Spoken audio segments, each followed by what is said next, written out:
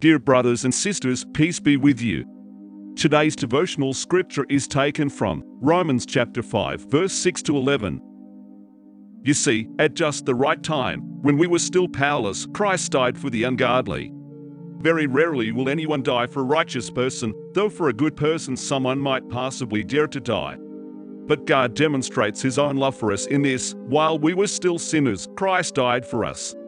Since we have now been justified by His blood, how much more shall we be saved from God's wrath through Him? For if, while we were God's enemies, we were reconciled to Him through the death of His Son, how much more, having been reconciled, shall we be saved through His life?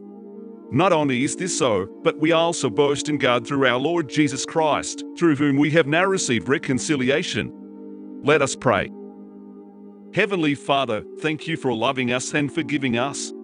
We rejoice because of you. Amen. Dear brothers and sisters, celebrate your new life in Jesus. Today's devotion is brought to you by Growing Faith at Home Ministries.